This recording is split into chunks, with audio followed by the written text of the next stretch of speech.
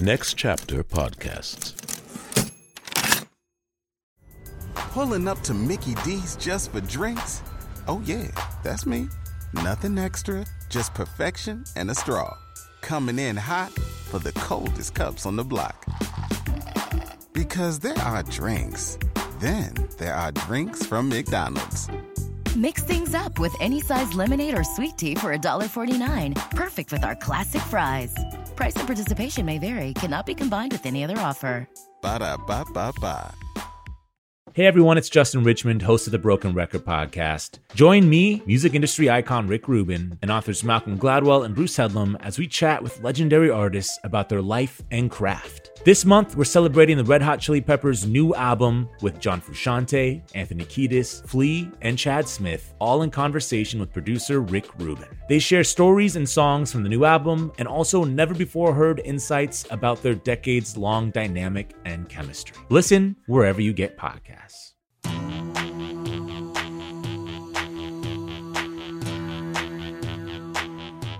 The 500. The 500. J.A.M. been walking us down through that 2012 edition, so it ain't nothing too new. Hundreds more to go and in need of a friend. The king of fleece for Angelo, talking the 500 until the end. Talking the 500 until the end. With my man J.A.M. on the 500, talking the 500 until the end. I saw it written and I saw it say, the pink moon is on its way. None of you stand so tall. The pink moon gonna get you once again. The song is Pink Moon by Nick Drake from the 1972 record Pink Moon. It's number 321 out of 500 on the 500 with Josh Adam Myers. What's up, everybody? April 18th, I will be at the Nashville Comedy Festival doing the jam with Kid Rock. It's going to rule.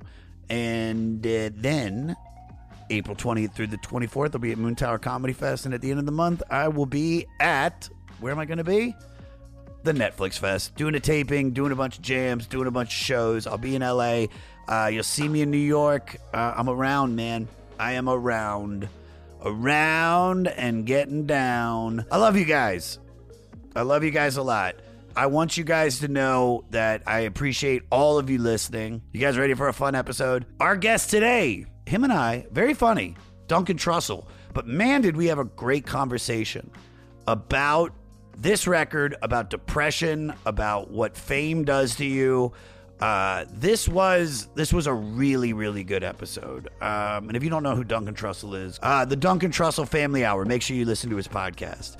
Rate, review, and most importantly, subscribe to the 500 and listen free. Follow me at Josh Adam Myers on all social media. Email the podcast at 500podcast@gmail.com. Follow the Facebook group and go to the website, the500podcast.com. Here we go, guys. 321 out of 500, Pink Moon by Nick Drake.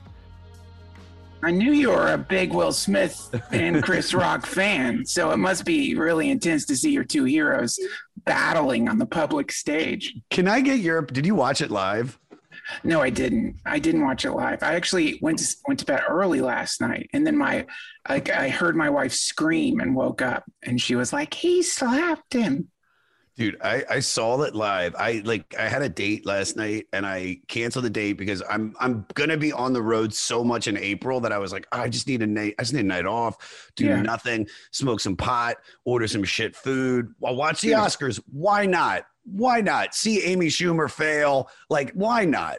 I don't think she failed. She did fine. I will say this. She did not fail as much as I would have failed, because that is the worst fucking gig. Yeah. Having to fucking do stand up, any kind of anything in front of that many people. You're in front of like everyone. You fuck up, the risk is so great. I don't know what they pay you for that shit, but the risk of really truly eating shit. If you can just get out of there, you got some laughs, You know what I mean? You got some laughs. Everything's cool. Yeah. You won, as far as I'm concerned. Yeah, You know, and they got their laughs. The beginning was a little rocky. Amy the had beginning some was funny. rocky. Amy had some funny jokes during like her little monologue thing off to the side. I thought that was pretty funny. And then the rest of the night, I was like, okay, this isn't that bad. There's some cheesy stuff. Wanda was doing some cheesy shit, but I get it. And then the thing with Regina, like, you know, like manhandling all the guys. I was like, really, in 2022, after what we've just been through, like, I don't even know. Can we do this? You know, I just guess the bar that we've set for that event has been set pretty low, right? Did you see the last one? The last one was like some kind of surreal, absurdist take on the Oscars or something. Like it was so weird in the midst of the pandemic to watch the last one. It's in a train station. I'm like enough of a conspiracy theorist to be like, is this a message? Are they sending us some fucking message? Are they all about to leave the planet? Is that what they're saying? That they're at the train station and they're going to go? Like it's over? Why is Glenn Close doing the butt by EU with Lil Rel? What is going on here? It was so confusing. And so like, and especially like in the midst of everything that was happening, you know, so weird. You're like, oh, I guess we died. And like, this is like a death hallucination I'm having. Like my brain trying to emulate what the Oscars is, but it's confused. So it's mashing it in with train stations. Whereas this one, it's like, they're all kind of back to where they were. And it just wasn't there's always in the Oscars, like bits where you're like, what the fuck is this? Or just moments where like they cut off that poor sound guy's audio for what? Yeah. He just wanted to say thank you. It was literally going to be a second. They cut him off and then you're like, well, something important must be coming. And it's like an homage to James Bond. Yeah. This guy fucking worked his ass off to make music for Dune. And he just wanted to thank his kids and his family. Like, no, fuck you, man. We got to do James Bond next. You know how people love James Bond. And by the way, being such a fan of music and watching the James Bond montage, I get Live and Let Die. It's a great song. 100% you should have played Nobody Does It Better by Carly Simon. Yeah. You know, death. It's just showing all the cool stuff and just him still fighting. I was like, what a waste of a perfect music moment to do something super aggressive and like fucking kill you. I'm gonna kill you. I was just like, all right, dude. But then the smack. But look what we're doing right now. We're talking about the fucking Oscars. No, they figured it out. Something right, didn't they? They figured it out. Somebody figured it out. And there were like did they say to Will Smith, you want Best Picture? Okay. Yeah. Well, we have a little job for you to do. I want to show you this James Bond montage because you're going to be like the James Bond of the fucking Oscars. You're going to slap the shit out of Chris Rock because we wrote a joke for him that he's going to say, and you're going to go there and slap him, and you'll get the Best Actor, and you will basically resurrect the Oscars. That's my theory on what happened. So Will Smith is a Manchurian candidate. If I had to roll the dice, man, it's like, you know, I read all these articles about how their numbers had significantly dropped, how like the benefit of winning an Oscar was in the old days, it would really boost ticket sales. But now the Oscar bump is just not where it used to be. And on top of that, people are like, people just aren't paying attention anymore because it's like everything's schizophrenic now with all the content out there. What even is a movie? We're wondering what the fuck a movie means. And anyway, I read all this analysis of it, and these are the people who make movies. They know what the fuck they're doing. Like they know how to entertain, right? And so if I had to roll the dice on that being an accident or a semi-accident or like some crazy, who the fuck is the Academy? It could be the CIA for all we know. We don't know what they're up to. Yeah. They could have hypnotized Will Smith. You don't know. They could have called him in for a few meetings. Mm-hmm. He thinks he had a normal meeting, but they just put him in a temporary coma, planted into his head. You're going to smack Chris Rock. You know, it's funny that you're saying all that because there's stuff online saying that like Will Smith like donated millions of dollars to open some Scientology school, even though it's not called a Scientology school, but they do teach Dianetics in there. Yeah. And one of the things in Scientology is that you embarrass people that embarrass you by using physical slaps. And shit. And I mean, this is look, I'm going down a fucking rabbit hole on Twitter right now. Yeah. But it's like, I was like, oh, this is this actually does make sense, because you could see Tom Cruise doing it. He does it more verbally, the way that he's like, you're fucking not wearing your mask. This is Mission Impossible. And it's like a way of taking back your dominance. I just have to ask before we even get to the record, but do you think, because you've been in comedy for so long, you're respected, you're hysterical. Do you think this changes the way we, one, tell jokes, and then two, is it okay if somebody can come then go up? Is this like a free for all to hit us? No, this is the thing. Like all these, all the comics are like, oh my God, people are gonna get on stage and start slapping us now. I don't feel no, that's not gonna fucking happen. And my wife was like, yeah, nervous. She's like, now look what they're gonna do to comedians. It's like I've worked at the comic store for a long time, seen many comedians get slapped. It's not like this is a new fucking phenomena. It's just like, and it's not like, the only difference here is that usually when the comic is getting slapped, it's like they've already been bombing their ass off. It's a shitty set. Then they're trying to dig into someone in the crowd. They've lost the crowd. And then some drunk attacks, or post set, they were attacking some Nazi's fucking girlfriend or something. And then they get knocked out. Not justified at all fucked up. It's just, in this case, it's like, whoa, hold on a second. Like that, and Chris Rock's response was a perfect response. And I think the way he carried on was amazing. That was the most incredible comic professionalism I've ever fucking seen. It's a nightmare to get slapped for a joke by Will Smith. I mean, that's a nightmare. He probably looked at that joke, was like, I don't know. It seemed like a joke. He was like, are we going to do this? And he's like, fine, I'll fucking do it. And then Will Smith gets on stage and gentleman slaps him, because that was a gentleman slap. That was like, what was weird about that was, it's like, how many people has Will Smith slapped? Because that didn't seem like an angry, scared, freaked out slap. That seemed like he goes to slapping class. That was like, he strutted up there. He held back. Yeah, he held back. He had this weird way of like strutting off post slap. Did you see the way he put the slap hand in his pocket? Kind of struts off. It's like, this is a practiced slap.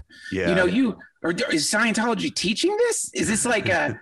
Because if I got angry enough, I was going to go on stage at the Oscars and slap Chris Rock, I'd be shaking and like crying and all, like, you know what I mean? But he did like that's a slap after you challenge someone to a duel. Dual slap. Yeah. Yeah, that's a dual slap. But it looked more vicious, because the picture that everybody's using right now is the full follow through. Like you can see like he's fully extended, and like Chris has that like wince on his face. I would say that picture is just as epic now as Muhammad Ali, the famous one where he's like over top of the guy like that. Yeah. This is, dude, because more people saw it live. I saw it live last night, and I was just like, I put my guitar down, and I was just like, I was like, no, that didn't. And then you go on Twitter, and I'm like trying to pull it up, and nothing's coming up. They're still talking about something from 2016, a joke that he made back then about Jada. And then finally it like popped up, and then it was just like all the unreleased stuff and just the unedited. And it's how many people put their guitar down at that moment? If you had to guess, like all over the planet, how many guitars went down at that moment? What do we got? 100,000, 500,000 guitars went down. Let me tell you something, dude. There were a lot of people at the Guitar Center in Union Square last night buying guitars with me. So I'll be at least 7. There were at least 7 guys in the New York tri-state area that all are playing their new acts that were suddenly like, wait, did Will Smith just smack Chris Roy? Hold on, let me put this on the new holster I just fucking installed. How many people were getting slapped at that moment? You think about stuff like, it's in a thing like that, so many people are watching, and like would you guess like 3,000 people at that moment were getting slapped by their friends or partners? And like, we're like, whoa, holy shit.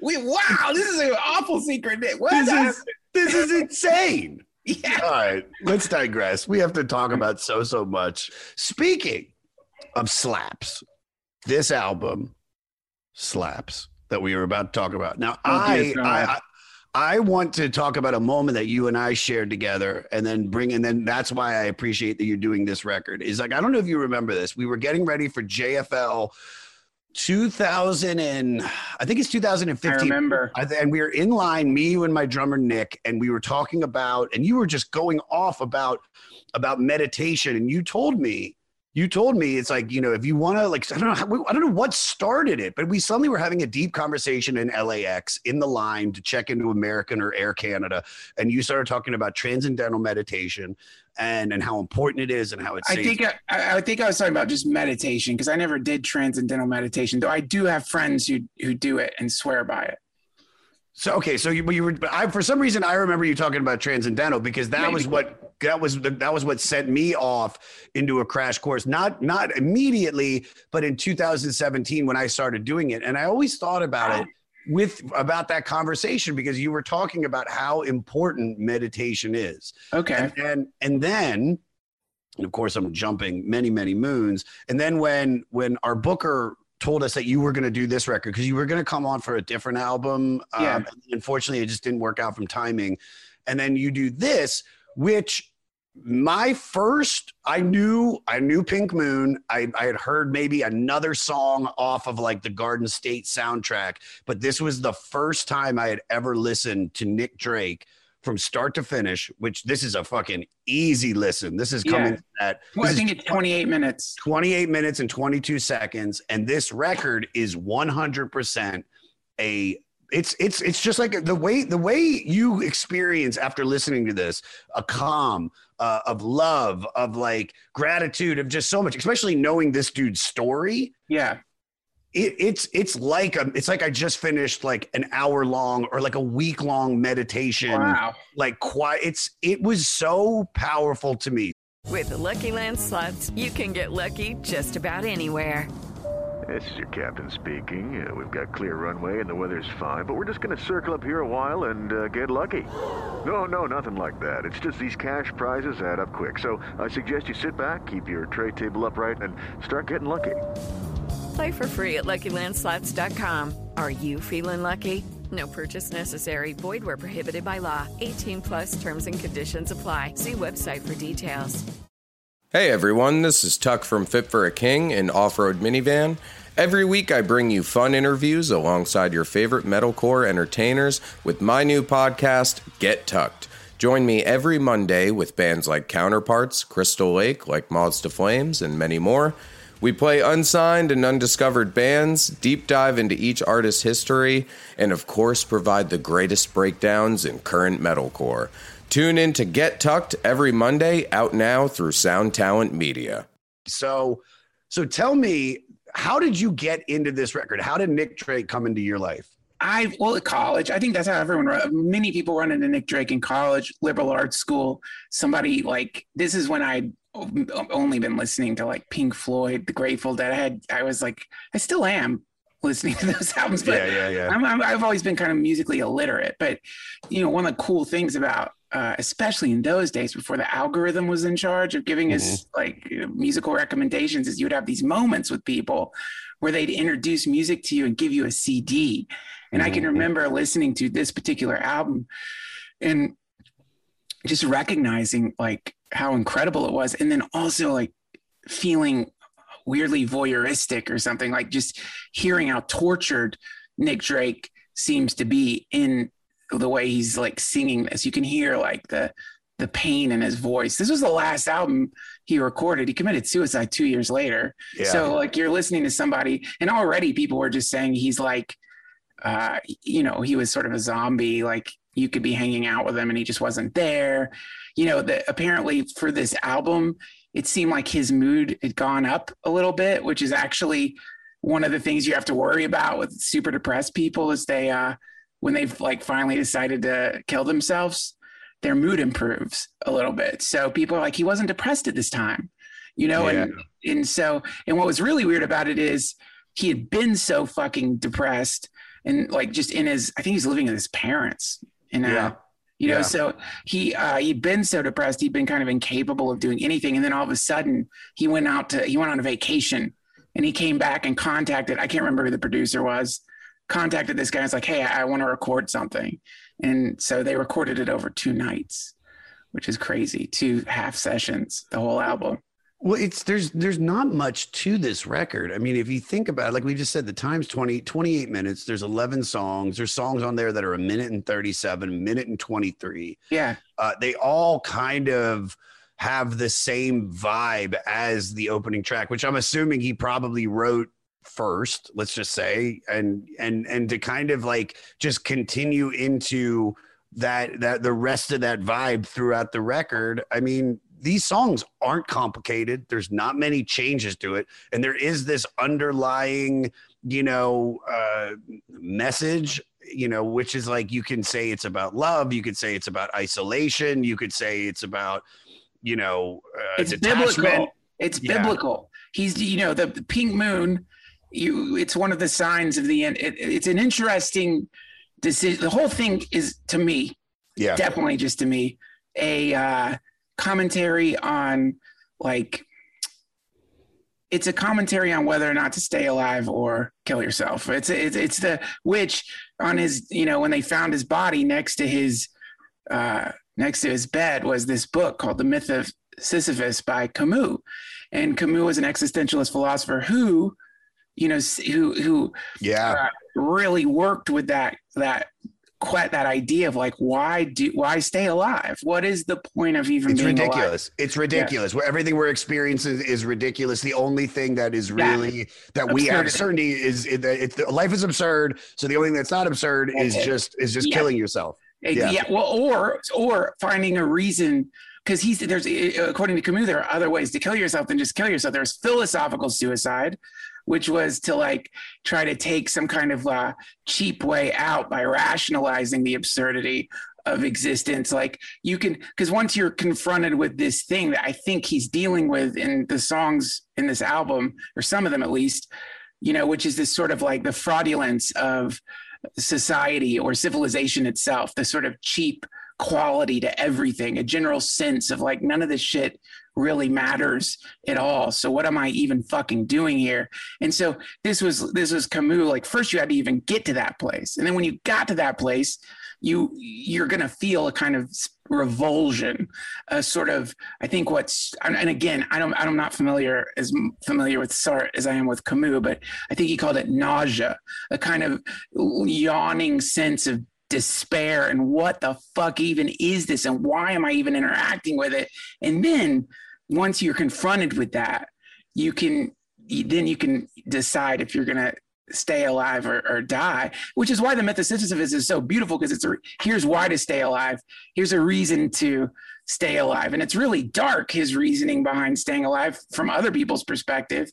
But once you get down to it, there's a kind of, it's a sort of rebellion to stay alive. Like even in the face of all this fucking absurdity, I'm still going to be myself. I'm not going to be destroyed by the absurdity. I'm going to maintain who I am. I'm the great existential rebel. And that's why I use Sisyphus as the model for it, because Sisyphus shoving that fucking rock up the hill and watching it go back down, it's the most pointless activity you could ever do. And yet Sisyphus finds a way to be happy in that absurdity. So Pink Moon, the title fucking track, is really interesting in that it's an apocalyptic song saying, watch out, this pink moon is coming for all of you. No matter how important you think you are, you're all gonna fucking die. You're all gonna face whatever this thing is. And then the other crazy thing about it is pink moon is the first full moon in April. So it's a representation of spring, resurrection, resurgence, things coming back.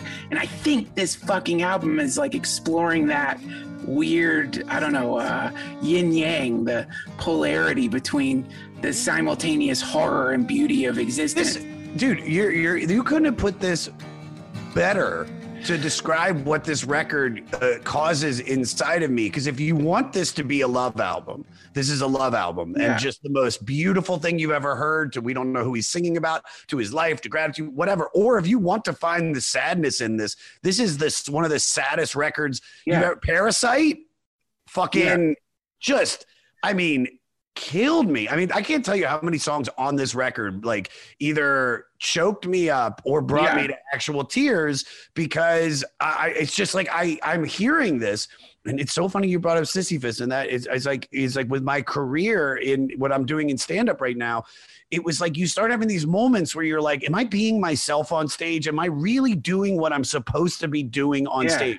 I feel like I have moments of it. And then there's moments I walk into the Comedy Cellar and I feel like an imposter, and I go up there and I do okay when I know I'm better than okay if I'm being true to myself. And then it was like, fuck this.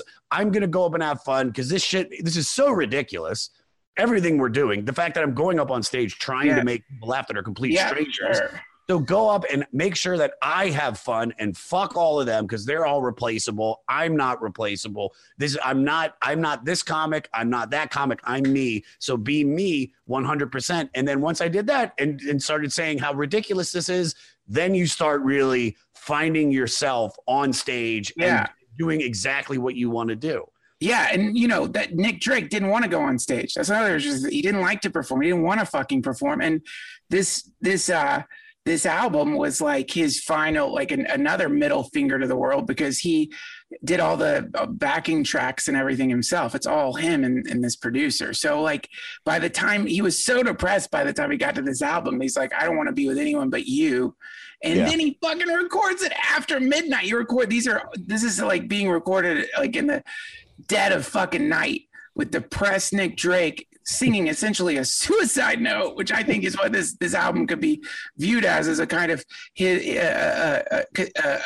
contemplation of whether or not he should engage with the world anymore. And a final sort of decision is reached, I think, in the last track. And again, I think that is what is so incredible about this album and other albums like it is you have on one level, it's the most beautiful thing you ever heard.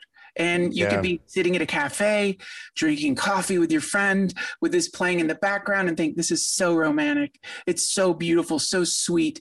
And then when you look at the fucking lyrics and realize what he's actually saying and realize this is someone who's about to who's going to kill themselves in 2 years, theoretically. No one's quite sure if he did. I think he did. And then also, like, this is not just a person who's going to kill themselves.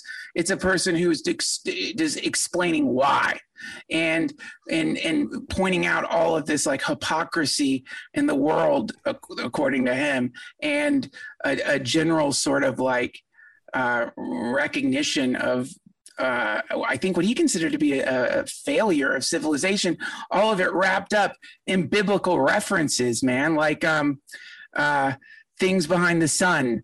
The lyric in there is the whole thing is like talking about fraudulence, the fraudulence of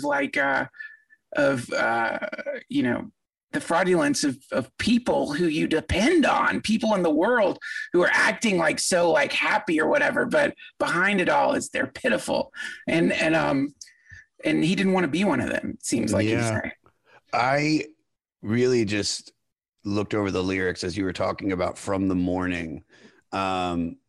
So these are some of the lyrics. I can't think of words. I feel no emotion about anything. I don't want to laugh or cry. I'm numb, dead inside. And then there's a lyric that's from the song that's inscribed on his tombstone. Now we rise and we are everywhere. I mean, this is like so that's a suicide note. That's so sad. It could be. I don't know for sure. But you know, the song before that, what's interesting is Harvest Breed is about pollination. So that song is about like pollen falling down to the ground and like pollinating flowers. And then the next song is this, like, it's talking about the cycle of life, how even like in death, things still like rise again. Well, look at somebody we lost that we both know very, very well. Brody Stevens, right? Yeah. Brody, we love, when they're alive, they're underappreciated for how much we care about them. Same thing with Angelo, same thing with, with fucking Taylor Hawkins, who just passed away, the drummer dude, we all talked about, he's a great drummer. And then the second they die, it's like there's this new life where we find their art. We appreciate it even more. We talk about them more. And it's like they're almost, when they die too soon, it's not a good thing, but it's definitely the way we try to handle death is by going, look at the love and love and love. And it's like, look at what happened Brody. Brody is now being remembered as one of the greatest comics that's ever been at the Comedy Store for what he did in those late night sets. And the fact that we have any of them still on tape is incredible. And I mean, look, if Nick Drake doesn't die 2 years after making this record, are we sitting here talking about this record and how incredible it is and how moving it is? I don't think so. Yeah, it's a great question. I mean, and if Nick Drake had achieved recognition prior to writing this, would it be as good? That's where you run into the this fucked up paradox that appears in music and in a lot of different performative art forms is the weird the way that the world is somehow capitalizing on the sorrow and suffering of the artist, like Elliott Smith. You know, you can listen to Elliott Smith's music and not pay attention to the lyrics, and it's like, this is really beautiful, sweet, wonderful. But then when you listen to the fucking lyrics, it's like, oh my God, this guy is dying. Like, this is a person who is in the process of just falling apart, and yet, like, for maybe for worse rather than better, is so talented. You know what I mean? So they're so talented that it doesn't sound like a scream. No, it sounds like music, like beauty. And so in that, you can almost forget, like, well, you're listening to like an anguished wail, but it's a talented wail, and it can play guitar. And so in that, people, like, it's a really almost sick relationship that can appear, I think, between the artist and their audience. And I went to see Elliott Smith perform, and I remember, like, he couldn't stand up. He's sitting in a chair. He's all fucked up. I don't know what's going on. But the audience was like applauding it. Like, they liked it. They liked how here was like the tortured poet who was disintegrating in front of them. And as in that disintegration was sort of offering his life, his last breaths to the crowd. There's a vampiric relationship that appears accidentally there. That's so weird. You ever watch I know we've talked about it a bunch on this podcast. We always talk about the best unplugged, and it's like, you know, of course, everybody always wants to talk about Nirvana because he died shortly after that, the way that he ended it, you know, and it was, you know, Where Did You Sleep Last Night? And it's epic. But the one I always go back to is the one where the lead singer is like Kurt Cobain when he did Unplugged. Is he on heroin? Maybe, we're not sure. Alice in Chains, 100%. Lane Stanley walks out there wearing the biggest sweater because he's probably weighs 30 pounds underweight. And the second he walks out there, the crowd goes bananas for him. And I mean, he's wearing the sunglasses. His face looks like slimmed in. He just looks terrible. And it's, you know, this incredible performance, but we're literally watching a guy so close to death. And yet the audience is just like, fucking play Rooster. Like, we fucking love you. This is where you run into the bizarre parallel that appears in performance and human sacrifice, because, you know, there's a wonderful essay by Aleister Crowley. I think it's called On the Bloody Ritual. It's an essay on human sacrifice through the, you know, in various mythologies, world religions or whatever. Like, you know, the human sacrifice shows up over and over again in the Bible. You've got God sending his son down to get sacrificed so the world can drink his blood to purify themselves. And then before that, you've got Isaac. I can't remember his father's name. Where God tells this dad to go bring his son up to like sacrifice him on an altar. And then, of course, in a lot of other religions, you have human sacrifice. And then, of course, in various occult traditions, we hear about human sacrifice. And everyone's like, oh my God, it's fucking horrible that people would do that. And yet, what we do as a culture is we take people, we celebrate them to the point that we kind of kill them, but not really. We give them the money they need for the drugs. We have these demands on them that they're going to be like doing show after show after show after show after show. We know they're mentally ill. We can hear it in the fucking lyrics, but we don't want them to treat themselves, because if they get better, they might not make the music that they're currently making. And so there's a bizarre kind of luring the artist over the edge. And then when they do finally go over the edge, our hearts are broken and we look at each other like, oh my God, what have we done? As though, I mean, no, we don't go, what have we done? We go, what have they done? You know, not, as though like we don't take responsibility at all. Even though like the people in their circle and the people like who listen to their music and their agents and managers and everyone who is making money off of them, they kind of knew something's off here. Something doesn't seem quite right. You know, this and some, even more tragically, people try to help and it doesn't work. It doesn't work. And that's the other part that's really ultimately the most tragic part, is like, it really isn't anyone else's fault. It's their fault. This is a weird question because I don't want to, if you're even comfortable naming names, but like you worked at the Comedy Store for so long, which is a harbor of the most talented people and then also the craziest people you're ever going to meet. And we've also, like I always say it, you know, what got me sober was being at the Comedy Store after a week-long binge on, like, you know, hardcore opiates, like, you know, oxymorphine and perk 30s and even heroin. And then I sobered up for 2 days. I go to the Comedy Store.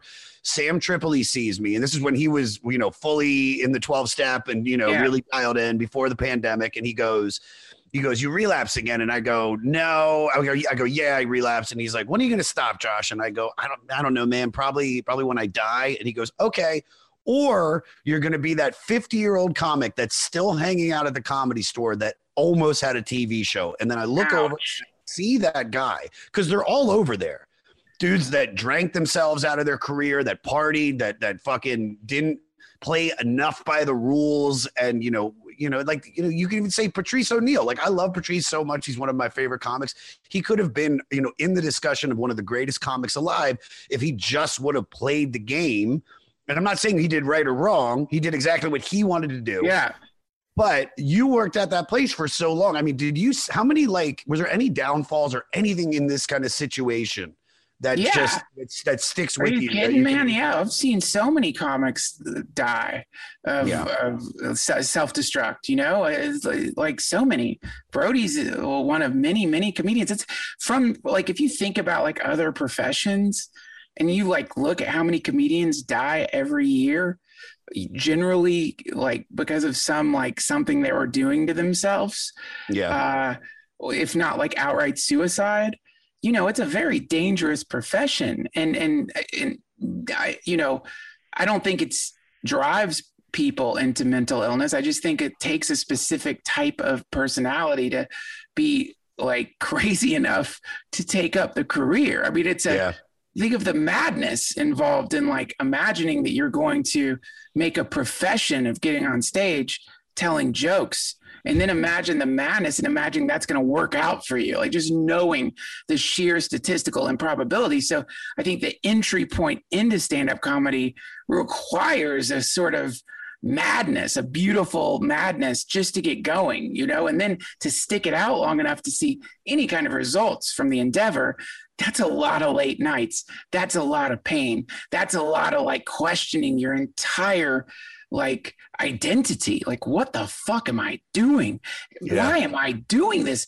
What is this? How many people other than comedians and performers know what it feels like to have a room of hundreds of people hate you for 10 minutes or 15 minutes? How many people in their lives in a 15-minute period get the experience of 150, 200 strangers disliking them at the atomic level because they're off that night? How many?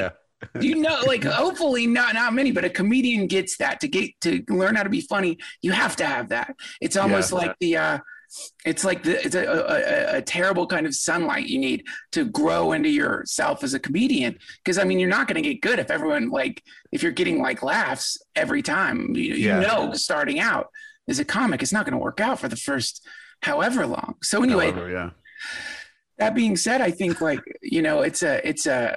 are support mechanisms, and there are thank God for the 12-step people that are in the comedy scene, because they are really good at spotting someone when they're slipping and sliding downhill, and they will approach you, and they will try to help. They'll reach out, but if they're really in a 12-step program, they know there's nothing they can do.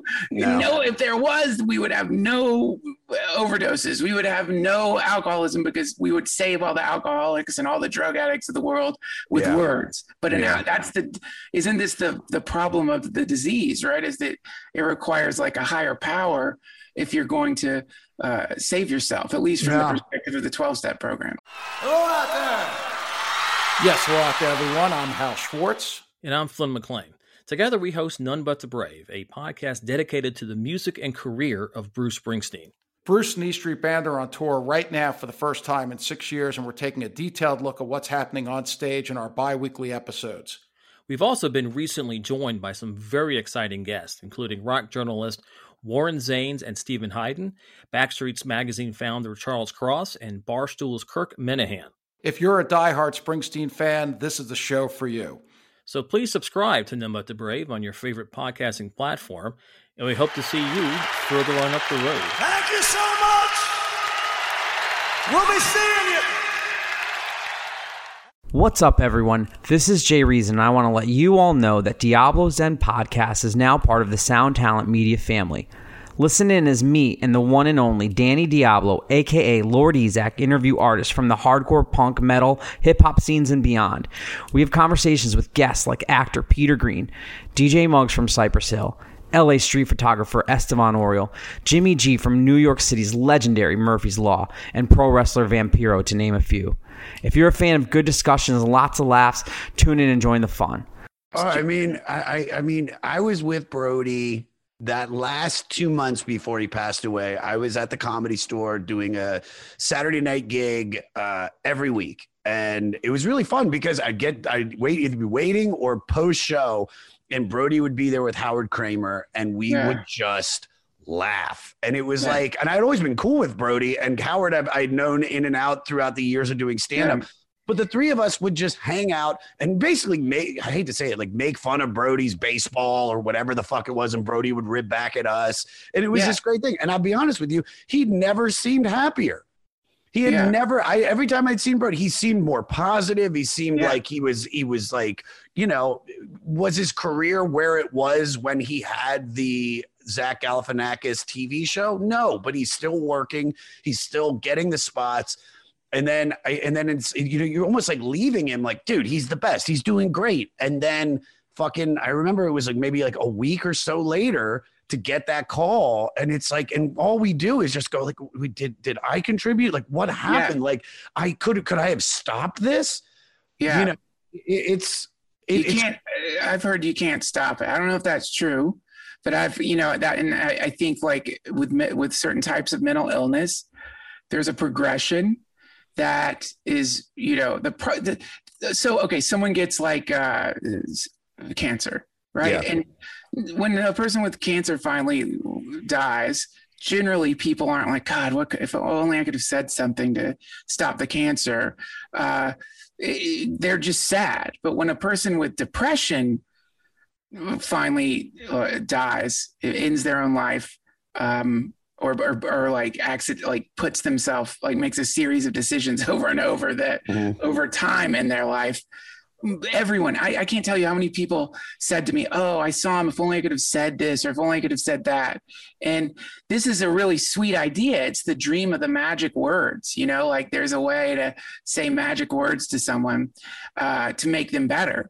And I don't think there is. That's what's so terrifying about mental illness is maybe it's not that much different from any other progressive disease. Maybe, you know, this is something really creepy Camus would talk about, which is this idea of being undermined. It's like something can happen in your life. It's like the pebble that hits the windshield. Yeah. It's just a little crack. But then as you continue through life, the crack grows and grows and grows and grows until you're done. You're already dead. You're a dead man walking. And, you know, with Nick Drake, people were saying like he was gone, like he wasn't even there. If you look at the pictures in the album cover, you're seeing this person who's like clearly going through something fucked up. This is not a person trying to put on like cool rock star, dissatisfied, unhappy face. This is a person who seems to be like haunted.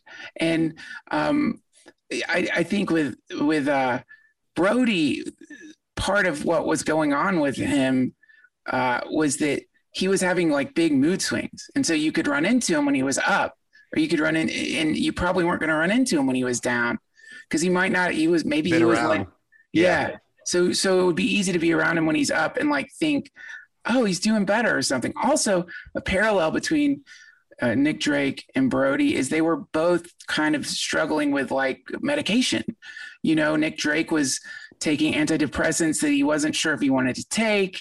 And this was the early days of antidepressants. And I know Brody was like, you know, always in this, like trying to figure out the dosages and you know, really, I think the difference between Nick Drake and Brody is that Brody was really trying, you know, like was really, really trying to like, he did up until I don't think he'd really given up until the very, very end. I don't even know what happened, but it feels like with Nick Drake, like even 2 years before he ended his own life, probably he was already starting to make the decision. And you can hear that in this album. For sure. You know, it's, let me see when I could get the right thought for this, which is, I listened to the record before I found out the story. And I remember I posted something on Twitter, which I do when it's like when a record really affects me from this list. And I go like, I'm today years old where I found out how beautiful Pink Moon by Nick Drake was. Yeah. And my buddy Eric from Meth Syndicate, who is a good buddy, listens to like hardcore, like fucking like Minor Threat, like the real, you know, dirty fucking bands. Like, where, you know, you go to a show and you come out disgusting and your shirt's ripped.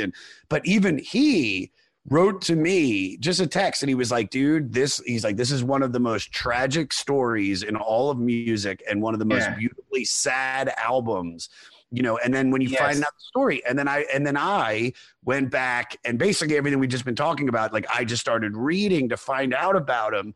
And it's like, you know, you have to ask that question. It's like, if this guy isn't depressed, are we getting this record? Is his music, right? Is it the depression that's fueling the music? Like, just like, remember, exactly. We keep bringing it back to Brody, which is like, if Brody's not this torn up person, is his stand-up the way that it is with positivity? Come on. Like, is he just saying that to himself just to get just to like kind of will himself out of this depression? Dude, I'm telling you, this is what's so fucking scary about it, is like sometimes that's exactly what's happening, is you're hearing someone singing to themselves, trying to work it out. And we exist on so many levels, you know, you can simultaneously be fully aware of the absurdity of reality and also like in love with existence itself. These two things can happen simultaneously. Yeah.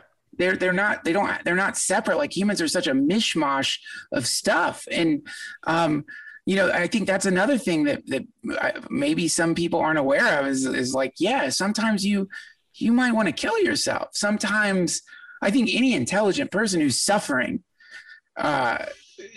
who is, especially comedians, you know, we're so good at analyzing everything and deconstructing everything, you know? And so I think like anyone who's suffering, when you're coming up with lists of like, okay, how to stop this terrible pain that I'm experiencing, just existing as a human on a planet, you'd have to be a real idiot to not have as one of those options, stop taking your own life.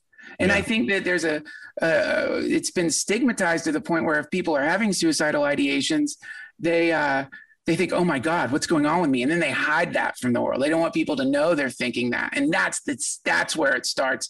That's the satanic reality of depression, is that it invites you to be quiet about it. It's like, we don't need to talk to anyone about this. What's the point? And then that's where the spiral starts, because now, I think as long as you're telling people, sometimes I think I want to kill myself. I'm never going to do it, but from time to time, I think this fucking sucks. Bill Burr's got one of my favorite suicide jokes. I don't want to repeat it here because I don't want to fuck up his joke, but it's an incredible joke about suicidal ideation. And anyway, my point is, this is what sucks about depression is it invites you to stay quiet and give up. And I think in Pink Moon, we're hearing that. We're hearing someone, because, you know, I think Road is theoretically a song about, you know, what road are you going to take? And he's saying, like, you can take the path of the sun if you want to, but I can see the moon and it seems so clear. I can see the road that will see me through. And I think for him, that road was fucking death. And so in that, you're hearing him just say, like, yeah, there's a binary here.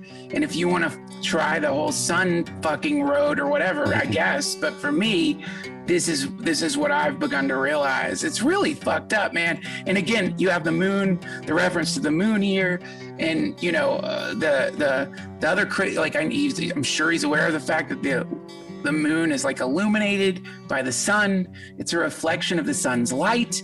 And I think in these songs you hear him tortured by the sick relationship he was having to have with the world that he felt was so, like, kind of corrupted. You know, like you hear in some of these songs like Free Ride.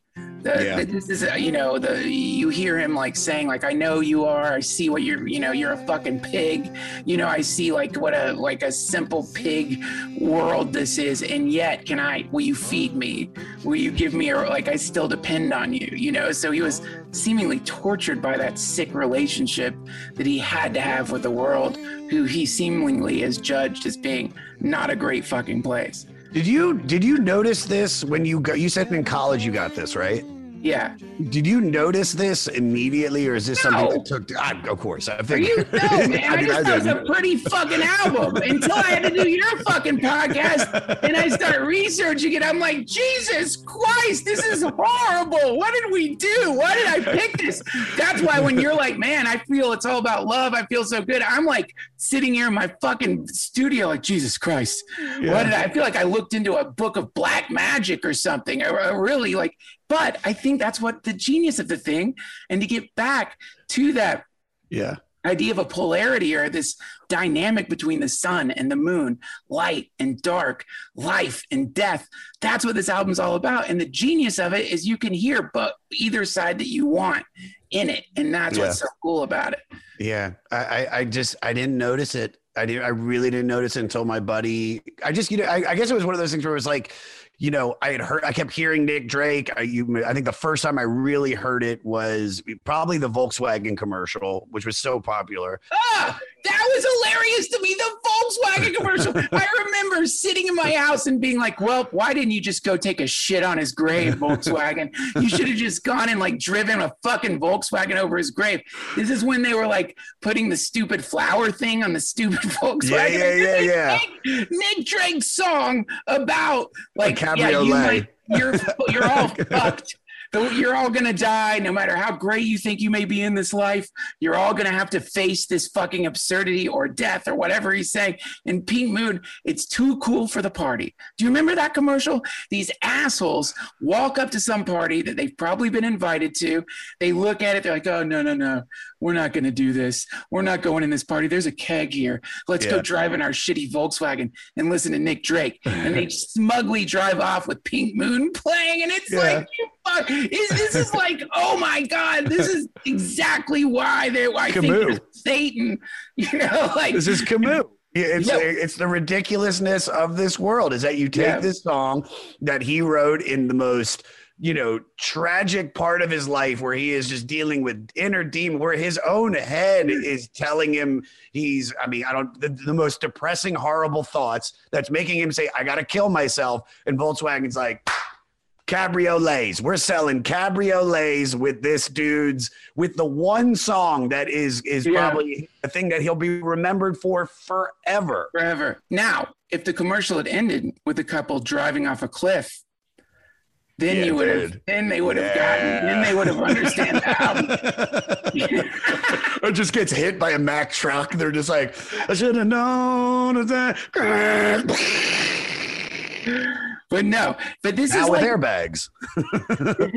this is one of the weird realities of like, default reality. It's going to echo anything that's good. And over time, the echoes will become increasingly corrupt until it basically becomes the opposite of whatever the musician or artist intended. I mean, this is like the way, this is like what do they call it? The law of thermodynamics, entropy. This is I don't remember which law it is. And I just said that because I like to say things where I seem smart and Sounds right. Sounds I say right. Bifurcated too. I don't know the laws of thermodynamics, but I know one of them is something to do with entropy, and entropy is something that happens not just in like energetic systems, like a ball rolling or whatever. Or it also happens with art. And when you see like that level of entropy with the Volkswagen commercial, it's horrifying, and you wonder. Is this what caused him to kill himself? Did he have like some dream where he saw the Volkswagen commercial in the future and was like, you know what? I'm going to take too many antidepressants. I'm done. There's no point. Anything I even create that's good in this world is eventually going to be corrupted to the point that it's thrown back out at the world in the opposite of what it was intended. Adam, can you find out how much his family got paid for that Volkswagen commercial? Because I would love to know, like, because I get it. Like, look, he obviously had nothing to do with it. He's been dead for, 30 years or 25 years since when that came out, from the time the song was written. He didn't make a lot of money. Here, I have a little, like, just so the listeners are going to say, because there's always going to be someone who's like, you barely talked about Nick and who he was. So here's a little hubbub on him. He was 26 when he died in 1974. English singer-songwriter, acoustic guitar-based songs, born in Burma. Family moves to England when he's 2. Both parents wrote music. Recordings with his mother, Molly, which have come to light since her death, are similar in tone and outlook to the later work of her son. He learned to play piano at an early age, began to compose songs, which he recorded on a reel-to-reel tape recorder that she kept in the family living room. I'm going to skip over some stuff. It was during this time later in Cambridge that he discovered and became influenced by Bob Dylan, Donovan, and Van Morrison. I hear all of them in his music, 100%. He started smoking weed, playing guitar. He does his first record, 5 Leaves Left, in 1969. His sister Gabrielle said in an interview he was very secretive. She knew he was making a record, but didn't know what it was basically about. Then his second record, I'm going to fuck this up, Brighter Later, in 1971. It's also a commercial failure. And then he's got a reluctance to perform live or be interviewed. Yeah, there's like no pictures of him. Yeah. The pictures that you see are like far away. Yeah. It's like, like, I hate to say, like, fucking like CCTV type shit. Like he was just walking by. They're like, that's Nick Drake. That's Nick Drake. Get it. Put it on the album cover. Put it on the album. While opening for Fairport Convention for a few shows in 1969, he had a bad experience performing live. So basically, he has this bad performance, and he cuts away from that. He would pause during performing some of the songs, so then he just goes back to the drawing board. He had to retune his guitar. He like had weird fucking tunings, so like his shows were clumsy because in between songs he had to spend a lot of time retuning his guitar. Yeah, it says right here, and I quote, "It was actually quite painful to watch." Yeah. Which I could see. I could see somebody that doesn't want to be. I mean, we've seen it, dude. How many potluckers have we seen go up at the Comedy Store, and it's only 3 minutes, and they failed 2 seconds in and cannot recover, and yet we still have another 2 minutes and 45 seconds to watch them. Yeah. And it's like, it's the worst. It's also, if it's one of your buddies, it's also the best. Watching one of your friends bomb. Hey there, I am Johnny Christ from Avenged Sevenfold, and I've got a podcast called Drinks with Johnny you're going to want to check out. I sit down with a bunch of different people from all different walks of life, from professional wrestlers to actors, comedians, fighters, musicians, everything in between. I'm just looking to make some friends and have a good time doing it. So if that sounds like something you're into, go check out Drinks with Johnny, streaming everywhere now. But you know what's weird about Nick Drake? A lot of people don't talk about this. He's a very funny comedian. Really? Yeah, he had Hey guys. Hey. Hello. He must have been. It must have just been like he was so shy. He was so sensitive, and yet he was so good. He was such a talented person. I mean, this terrible collision happens sometimes, and it really is brutal. It's like, you can't just, I think if he had been born now, where he could like use Ableton, throw together his own shit, not even have to go to the studio, just upload stuff on SoundCloud, he probably would have been like an obscure artist who stayed alive, who wasn't so depressed. I think like that's one of the glorious qualities of the time that we're in, is you can now have that personality and still publish stuff. You won't be probably as successful as you might be if you go on the road, but at least you can have the outlet of knowing people are listening to what you're creating. Back then, just think about it, man. You had to fucking perform.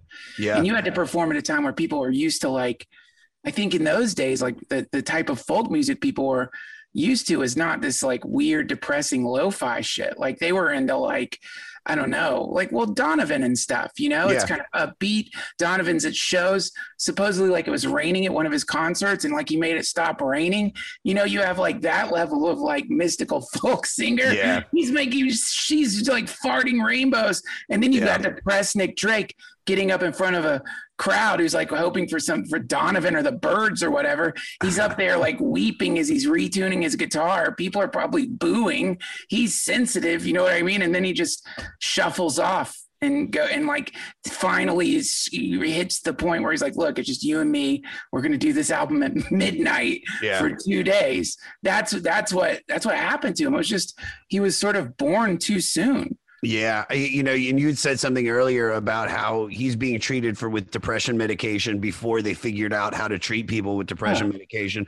I don't know if you have, but recently I had a friend who had a bipolar incident, and she goes to the hospital and she came out and they're fiddling with that sweet spot to get her to be normal. And for like months she was sleepy. For other months she was like catatonic, and then she was too high energy. And it was just like you're trying to balance that, and that takes months and months of like upping and lowering the dosage to get them right. And now she's back to normal, but there were months where it was like, she's around people and it's making us uncomfortable because of, we know, but it's also, they almost like when you're figuring out medications, it's like you almost have like, there's like a moment of like where you're acting like somebody with Asperger's, which there's nothing wrong with somebody with Asperger's, but they're always, they can say something. Back then, it wasn't like that. I mean, back then, like there, like even now, obviously there's an incredible stigma when it comes to having any kind of what now they're calling neurodivergence, which I think is a very sweet thing. It's an acknowledgement of like, not everyone's brain works the same, but back then they would call it crazy.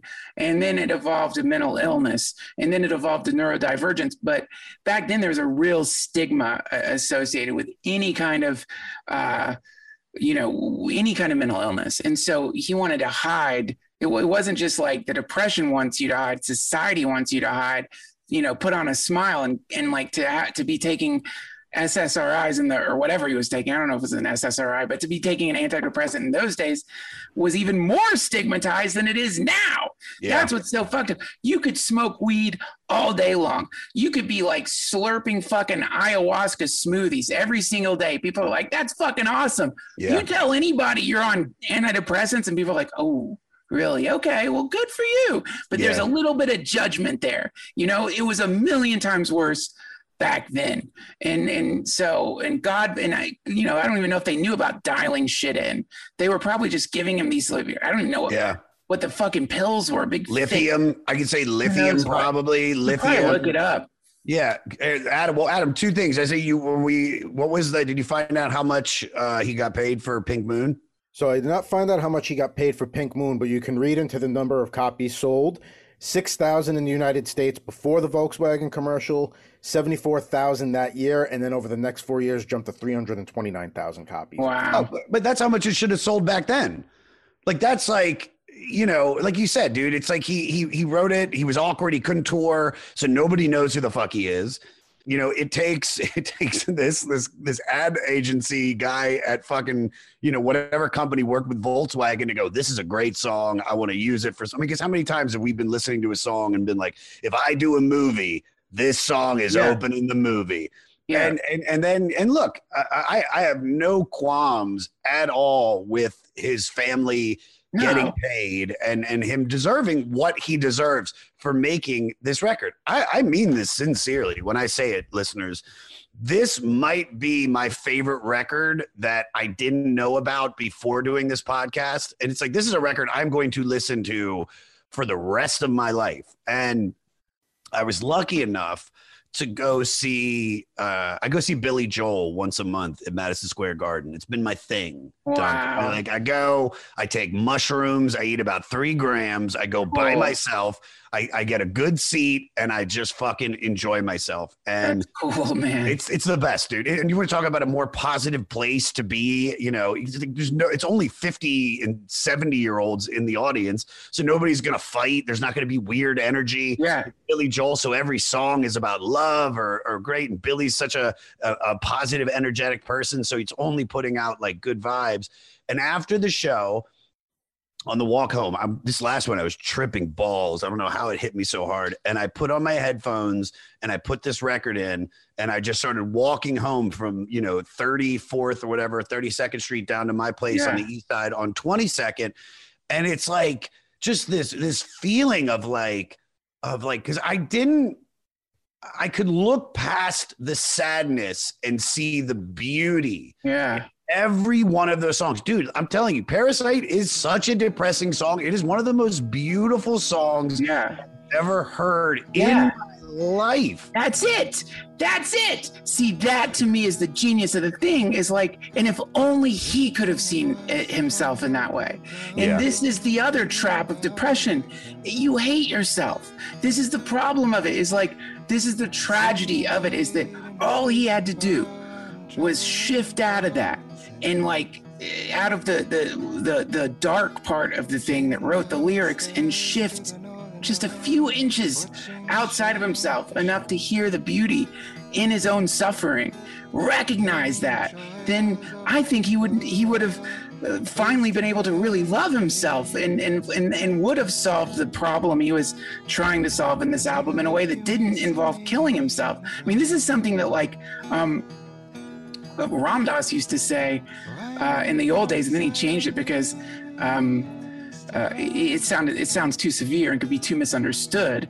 But he would say like, I love myself to death, is what he would say. He was talking about this possibility of no longer being so compressed into yourself that you only are the like rotten stuff that you think you're doing, or your guilt, or your past crimes, or whatever it is, and just shifting out a little bit and seeing. And he would say like, look at your life like a flower. It's a beautiful, unique, incredible flower, and you can love that thing. And so, you know, what you're talking about when you're hearing the beauty in his music, that's the love part. That's the part that without that, it would be shit. With that, you know, if you take these lyrics and, you know, make them just someone bemoaning their own existence, they might be a little poetic, but his voice, the pain, all of it is somehow like simultaneously redemptive, you know, and he just couldn't see that. I think he couldn't see it. Same with Brody. You know, same with any of these people that we've lost. For whatever reason, they couldn't see it. They couldn't see their own beauty. They couldn't see their own light. They only felt the darkness, you know, and that to me is why it's such a brilliant name for the album. For the record, yeah.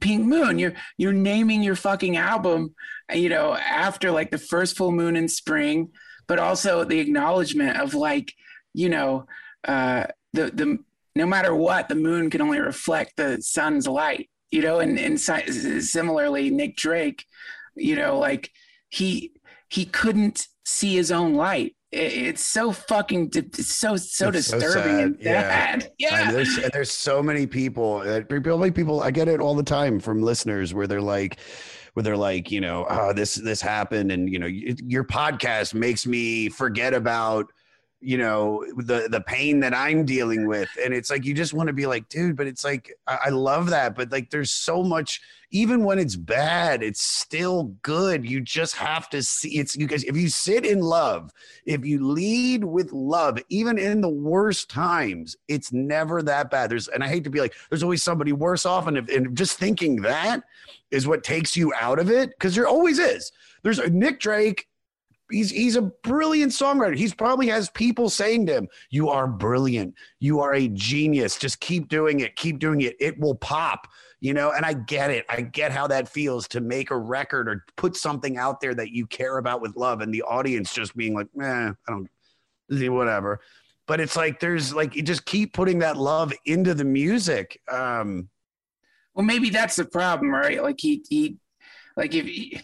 if you're making something hoping that people are going to like it, you're already fucked, right? Like, because your reasoning is all weird and you're trying to like turn into some kind of like love magnet or something like that. I mean, not that that's a weird, I want everyone, any fucking, we need that.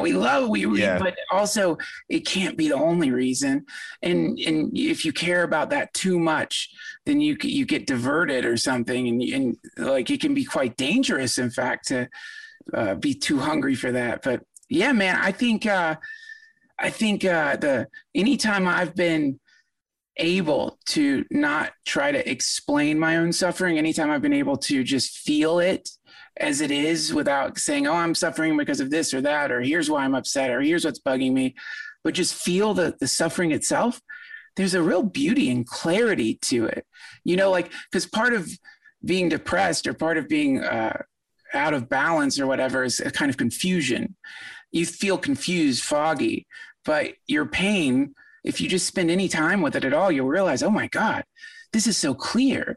This is so bright and so like, what's the word? Perfect. Your suffering's perfect. And then you realize, oh fuck, the thing that I'm running away from or hoping will leave me is actually perfect and clear.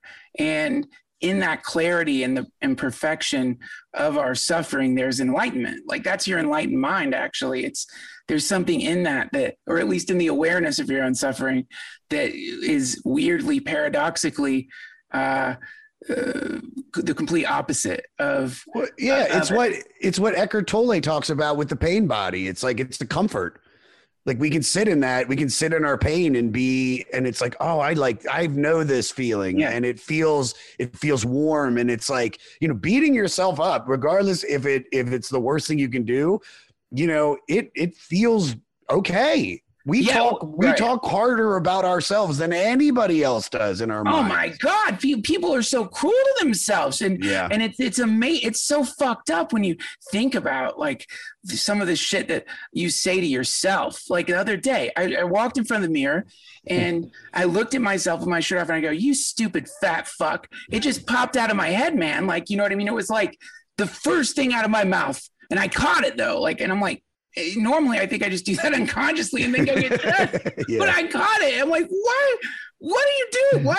Why are you saying that to yourself? Like, why would you? What benefit is there from this ridiculous war with your own identity? And so I think the invitation from all the wisdom traditions is like surrender. Like, you're not going to win that war. Like, if you're at war with yourself, if you're, you know what I mean? If you're fighting yourself, if you've made this horrific decision that you are fucked up, and this is where it's really tragic with a lot of depressed people, is they think they're fucked up, but they think other people are doing great, or they really love other people. But the problem is, like, that kind of love, if you hate yourself, how can you love anything really? Like, the love you feel for the world is going to always be shadowed by that self-hate. So you really do have to figure out a way to just love yourself and really love, like, not fake love yourself either. Like, really love, genuinely. Because, dude, it's, the one thing I love about podcasting it's been such therapy for me, where I've gone on other podcasts and told these stories about things that I've done in my life that I carry that baggage around as pain because of mistakes I've made, DUIs, things I've said to girls, things I've said to guys, my parents, blah, blah, blah, blah, blah. And you tell it on a podcast and listeners hear it and then they go, that's the greatest story I've ever heard. And it's so funny. And thank you for telling it because it brought so much enjoyment to me. And then that negativity that you carried around suddenly becomes this positive where you're like, oh my God, if I never was a fuck up the first 26 years of my life, then I wouldn't be doing so well on this podcast. And now it's like you flip the script on the pain and now it's positive. That took years for me to get.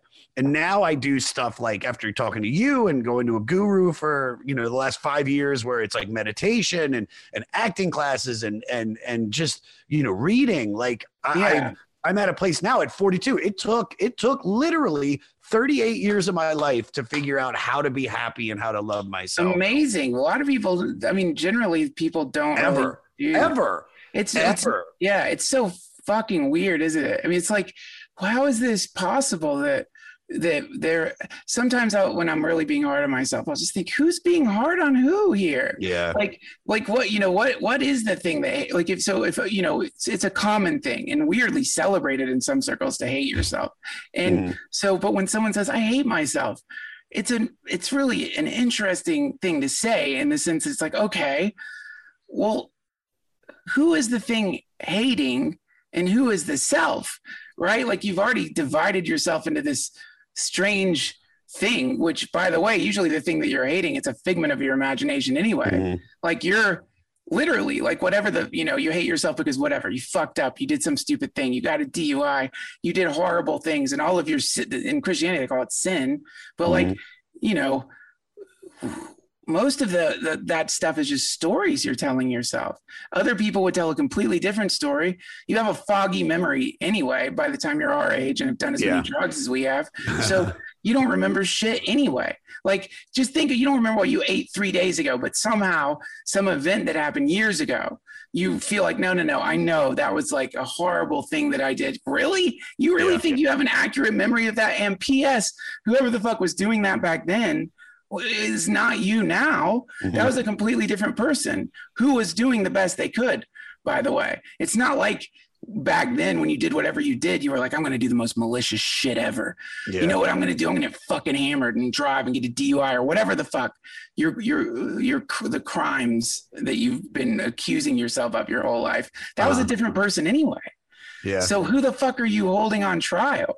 And who's the judge, right? Like, what are you doing? There's not even a thing that you're holding on. There's not even a thing to carry the burden of whatever your crimes are, other than some imaginary construct that you have to constantly rebuild every morning when you wake up and decide you're going to habitually hate yourself. It's so much work. Too much work to hate yourself. Too much work. Just eat mushrooms. Go to Billy Joel and forget all the rest. Just do that. That's the answer. I think you figured it out, man. You might have like started a new world religion. The sacrament being mushrooms, the church being Billy Joel. Dude, it's real. It is real love every time I go, man. People, they're looking at you like, what the fuck? You're high. They know you're high, right? Because they're probably high too. I'm not like acting weird, but there was a moment where I was like, because the second it started, I'm up dancing, and I'm in a very nice row of where the tickets are probably $300. I got hooked up through Live Nation this show, but usually I'm going to spend at least $250 so I could get down lower bowl close to the stage. I want to see it. And I vape and I hit the vape and I blow the smoke up because it's a concert. The lights are off. No one's going to see me. No one's going to care. And the security guard taps me on the shoulder. And I mean, I am deep down on the lower level. So this guy, somebody had to tell this guy. He taps me on my shoulder. He goes, hey, man, you can't vape in here. I go, oh, I'm so sorry. He goes, also, no one else is standing behind you, so you can't stand. And I just look at him and I'm like, it's a fucking concert. Like, and I just look at them and I go, get up. And they just, and I'm just like, whatever. I'm fucking. So I sat for like 2 seconds and then he played like Zanzibar and I was fucking just, I got a brand new screw. Just, it's like, so You can't Fuck all of fucking that. do that, man. A lot of these people have had hip replacements and stuff. You got to sit, man. These people are like, there's a reason they're not standing up. You're forgetting. They're not in a young body. They're not on mushrooms. They're on benzos. They're on fucking benzos. They're on Ativan. All right, here. Let's dive into the ending of this. All right. Any facts or anything, Adam, we need to know about? No, we covered all that. We covered all the big stuff. So this went lower though on the new list, right? Yeah, actually. So this jumped. This was on the 2020 re-rank because we go off the 2012 list. It jumped 118 spots to 203, and today, I can see that 321. And then, if just in case anybody wants, Beck, one of my favorite artists, covered this album. If you want to listen to Beck do this record, there's it's all on YouTube. It's great. I didn't know that until I saw this posted in front of me. But yeah, he covers Pink Moon, Witch Will, and Parasite. He did it in 2005. All right, rapid questions. Great. What's your favorite song on the record? From the Morning, the last track. I'm gonna do Parasite, but I do love Pink Moon, man. I really do love Pink Moon. Least favorite track on the album. Probably. Hold on, I've got it listed here. I like all of them. But I don't know, man. That's hard to say. I don't know. I honestly, I don't. It's if I had to pick, I'm just making something up because I like all of it. But probably Things Behind the Sun, I didn't like that much. I don't even know why. I have no reason for that, but I did like it. I mean, I don't know. If it's like asking which of like all of these great things suck. They're all pretty good, but Things Behind the Sun, whatever. I didn't like it. No, I get it. All right, what song on this record would you fuck to? That's first of all, like I think like You Definitely Know Me Well, because these are short songs. I'm gonna go. I guess I'm gonna go for the shortest one. I don't know which it is. What do we got? Is there a minute song on here? Minute 37, Harvest Breed. There we go. Perfect. It's got breed in the title. Well, according to this dude, I don't know where I saw it, but he said the perfect amount of sex is 15. It was 15, 15, 30. So it's an hour of sex, 15 minutes of male cunnilingus, 15 minutes of female cunnilingus, and then a half hour of actual sex. So this will get you through the first part. That's the thing Nick Drake heard that finally drove him to suicide. Yeah, he's like, all right, I can just tell. He's like, I'm done. 30 years from now, I'm done. And then we have a couple Patreon questions. We got which ones are worth asking, Adam? I would say go to 3 is probably the best one. Number 3. All right. This is from Tim. I heard someone once say that since Nick Drake died early and with almost no interviews left behind, he never really got a chance to comment on his art, which makes his albums a sort of blank canvas for us to interpret how we like. That's cool. How do you think Nick would have evolved, and do you think his early work would be as critically praised today if he were alive longer? Yeah, that's a great question. I think he could have gone one of two ways. Like, think of Syd Barrett, like early Pink Floyd. That shit was so good. So simple, a little like sillier than Nick Drake and a little crazier, like a more mania in it, but still it had this simplicity that was so psychedelic. But then look at what happened with him. Syd Barrett, he slowly unraveled. I think Nick Drake, that if he had managed to stick around, I think he probably, whatever he was making would have potentially become increasingly incoherent. And then he would just stop making music and become some kind of recluse. That's one possible path. And I think the other possible path is that somewhere along the way, the thing might happen to him that has happened to any of us who have managed to make it out of a depression, which is like all of a sudden things get a little better and a little better. And you realize, holy shit, I was so depressed. Oh my God, I can't believe you. Because when you're super depressed, you don't even know it. And then when you start emerging from it, it's like, wow, I survived that. And then in that, there's a kind of newfound stability that can really, at least for me, like anytime I find myself sinking down into the blues, I can remember like, okay, I know this place, but I also know I always come out of it. So maybe whatever the next album he was making could be more of an acknowledgement of the possibility of resurrection and of getting better, or it would have just sucked because he got too fucking happy. I think he played saxophone. He could have just turned into like shitty fucking saxophone music and cheery fucking lyrics and embarrassing, and then no one listens to his old shit because his new shit sucks. That's perfect, dude. This was great. Promote away. Anything you want to promote? Oh, just my podcast, and I've got a lot of dates coming up, of which are at DuncanTrussell.com. If you want to see me do stand up, go see him, everybody. Duncan, please come back. Please. Thanks. Anytime, man. Thanks for having me on. It's been a real pleasure. Thanks a lot. And I want to go to Billy Joel with you one day. Done. I get the tickets though. Okay. Cool. I love it. All right, man. See ya. Have a great day. See ya, Adam. Bye. What did I tell you? The one and only Duncan Trussell. At Duncan Trussell on all social media. DuncanTrussell.com for all things Dunk. And listen to his podcast, The Duncan Trussell Family Hour. He is a deep thinker. He is a dude that has been through it. So make sure you stay in touch and follow Mr. Trussell.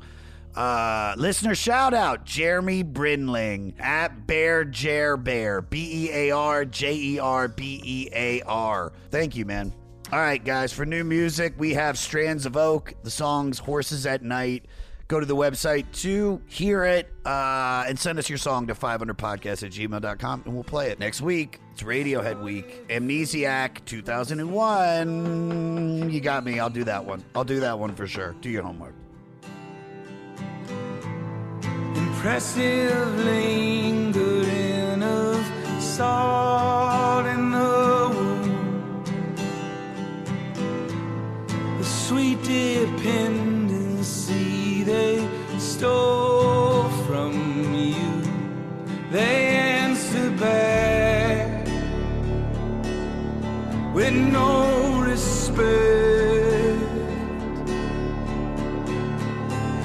We're just movements in the dark, lonely fragments made a star,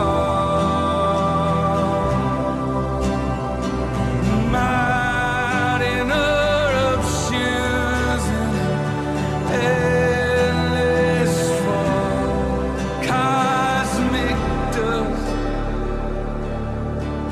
pumping blood.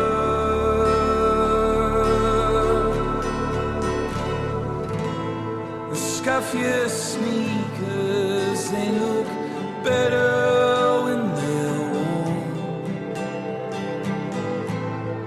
Broken fingers never reach the core. And Jesus Christ, Tim, what's the matter? What's wrong? They're just songs, and this should be fun.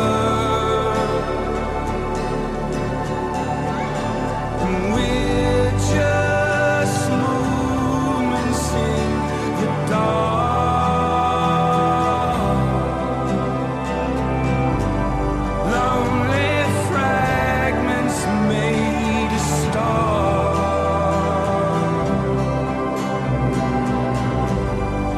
Solar orphans in maternity wards, cosmic dust,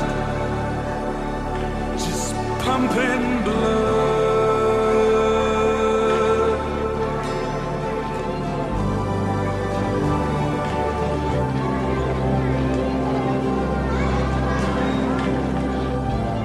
September 6th, 1970. It's Jimmy's last show in Germany.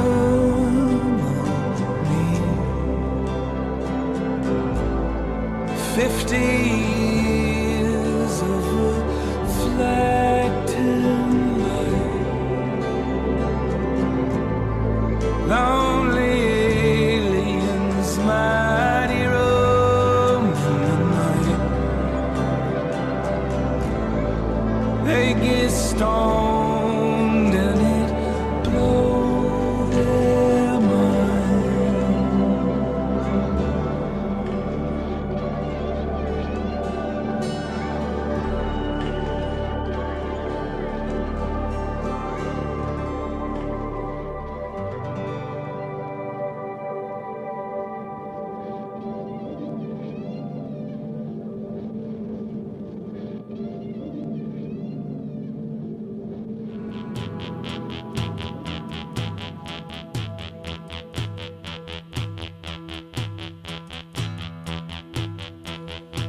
The 500,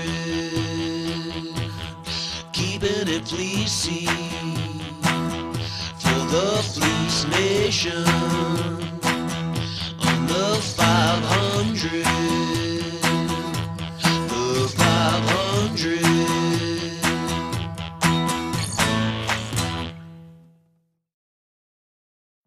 Every day, we rise, challenging ourselves to work for what we believe in.